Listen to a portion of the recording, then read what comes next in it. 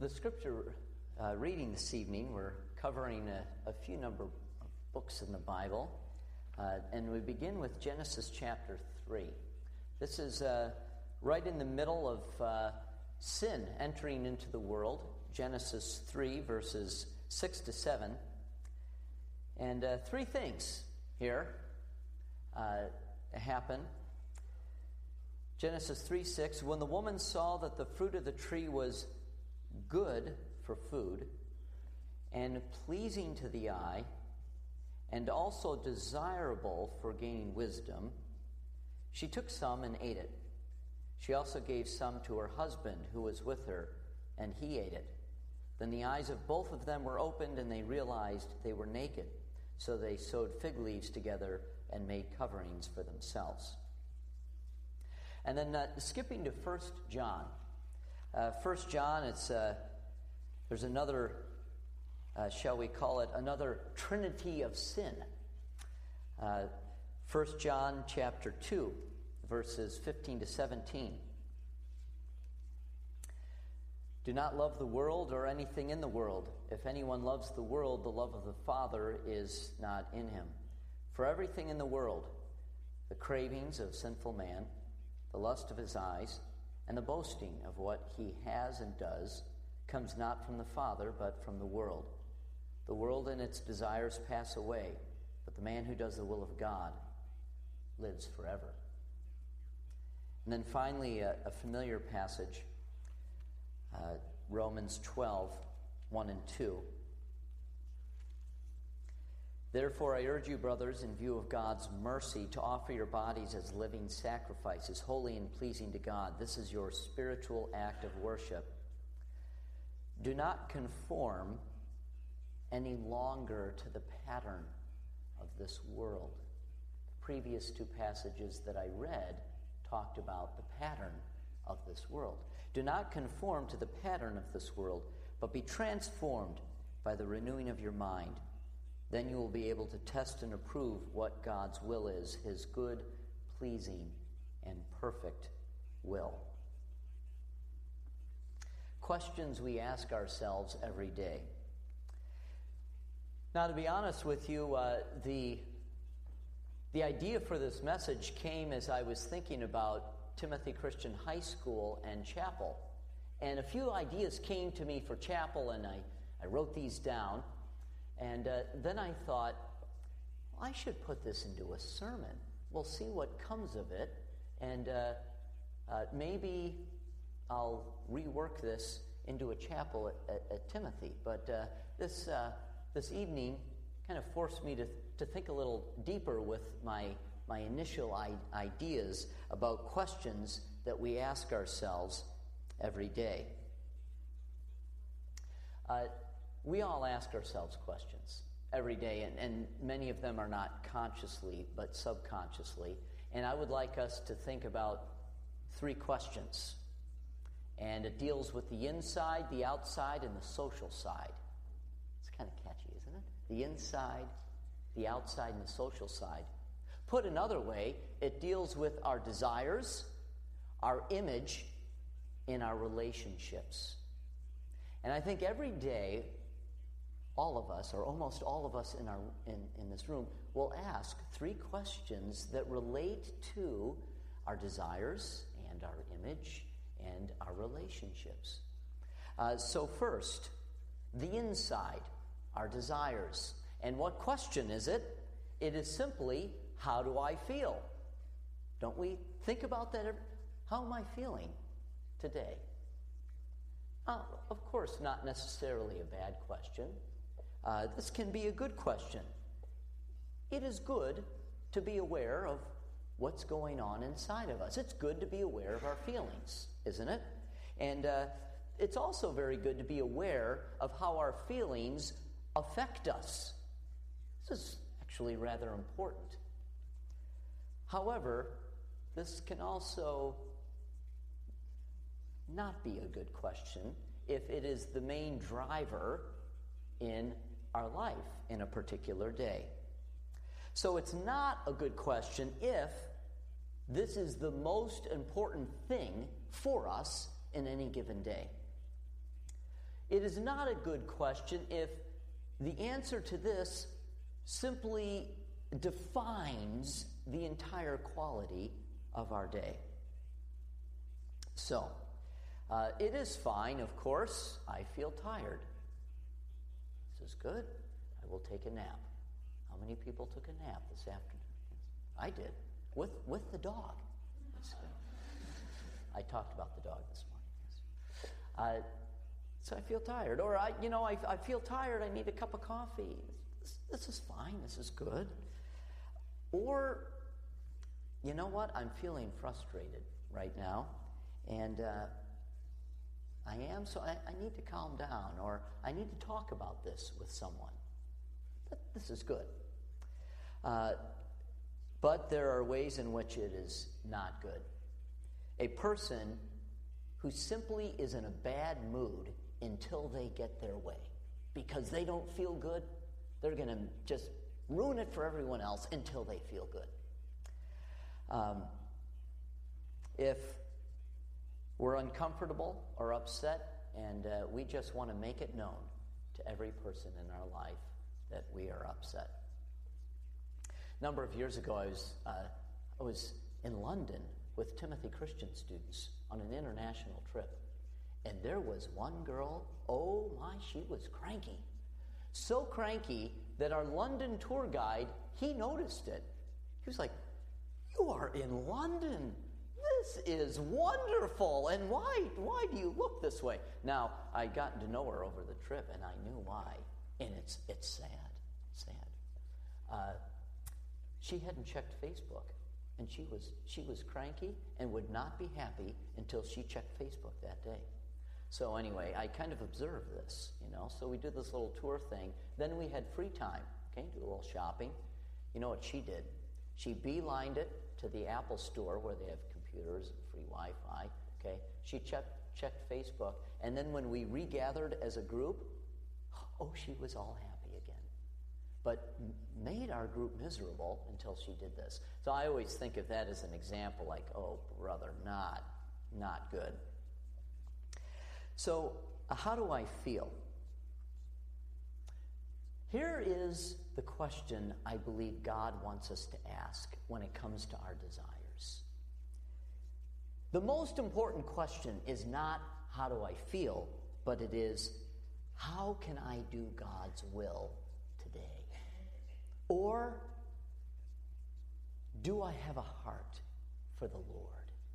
A heart for the Lord. This is a question of desire. And, how do I feel? This is fine, but is this part of our heartbeat on a daily basis? How is God leading me to do His will? Do I have true heart for the Lord? We prayed the Lord's Prayer tonight. One of the hardest lines, quite frankly, to live in that prayer is, "Thy will be done." Jesus said this also in Matthew 6, "Seek first His kingdom and His righteousness." Desire to be used to do work in God's kingdom. Desire righteousness more than other things in life. The other things are fine, but really desire righteousness. And so this question is a challenge to me. What do I desire in life? What is most important? And to seek first His kingdom, is this our heartbeat? So that is the inside, our desires. Second is the outside, that is my image. And the question here is, how do I look? How do I look? Now, this is a good question, of course. It is important for us to take care of ourselves. It's important for us to look good for other people. It is important for us to spend a little time every day just getting ourselves ready for the day. This is a part of human life. This is good. I don't think I need to give many examples for this, right? We know that. But what's not fine about this question? How do I look? Well, when we begin to compare ourselves with others, how do I look compared to that person? Do I look better than that person? I don't look as good as that person. This is not a good question when we become consumed with our appearance or our identity is linked with our image and how we look and how we come across.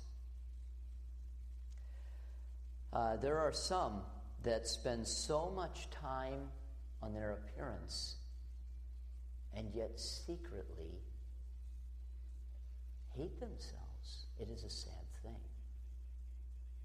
There are some that want to come across a certain way, even though inside they're not that way. I remember this girl at Timothy. I could maybe use many examples. She graduated long time ago. But I just remember having her in class, and she was a very naturally attractive girl. And just every day, she seemed to be checking her appearance before class. She just seemed more than others, consumed with how she was looking and her makeup and everything. And her whole life. She was also the only girl I ever saw put on deodorant right before class started. That was kind of odd. But anyway, I just thought she needs to be content, simply content with the way that she is. So how do I look? What is a better question? What's a more important question? How am I called to surrender? How is God calling me to be humble and to sacrifice for Him? Luke 9:23, then He said to them all, "Whoever wants to be my disciple must deny themselves and take up their cross daily and follow me. For whoever wants to save their life will lose it, but whoever loses their life for me will save it." So in terms of our image, our outside, the burning question should not be, how do I look? It should be, how is God calling me to surrender to Jesus? How do I look before God? And God says in His Word that the greatest in my kingdom are the least, are the humble. And so when we clothe ourselves with humility, this is the way we look good in this world. So in terms of our outside and our image, the question, how is God calling me to surrender and to be humble? A much better question simply than just, how do I look? And then last, the social side, my relationships. We ask, how do I fit in? How do I fit in? Interestingly, I mentioned Time Magazine this morning. Time Magazine had a fairly long article on boys. I guess they thought, they're writing so much about girls and we need to be more empathetic, compassionate, and this. Well, they wrote this long article about boys, and boys, in terms of fitting in social groups, they're different. Amen. Than girls. I'll just tell you one thing: the fitting in. Throughout elementary school, middle school, and high school, girls' position can change, can be in flux. Relationships change. Who influences who changes. It's very much change. Guys, not so much. Guys can change a little bit, but they say even starting in middle school, guys will kind of get their places in social groups, and it can just stay the same right through high school. And there are certain places that guys fit in to in this case, for instance, the high school male social structure. And it was interesting. I kind of agree with what they came up with. However, all of us, whatever stage of life we're at, we have relationships. We fit in different ways, different relationships. How do I fit in? Well, this is a good question. In terms of friendliness, how do I fit in? And in terms of communicating with other people, how do I fit in? It's a good question. But it can become not a good question when we don't feel comfortable being ourselves. And this kind of relates to the previous one, when we have to change or have a certain image to fit in with certain groups of people. It cannot be good when we focus on making ourselves look better than others in certain social situations.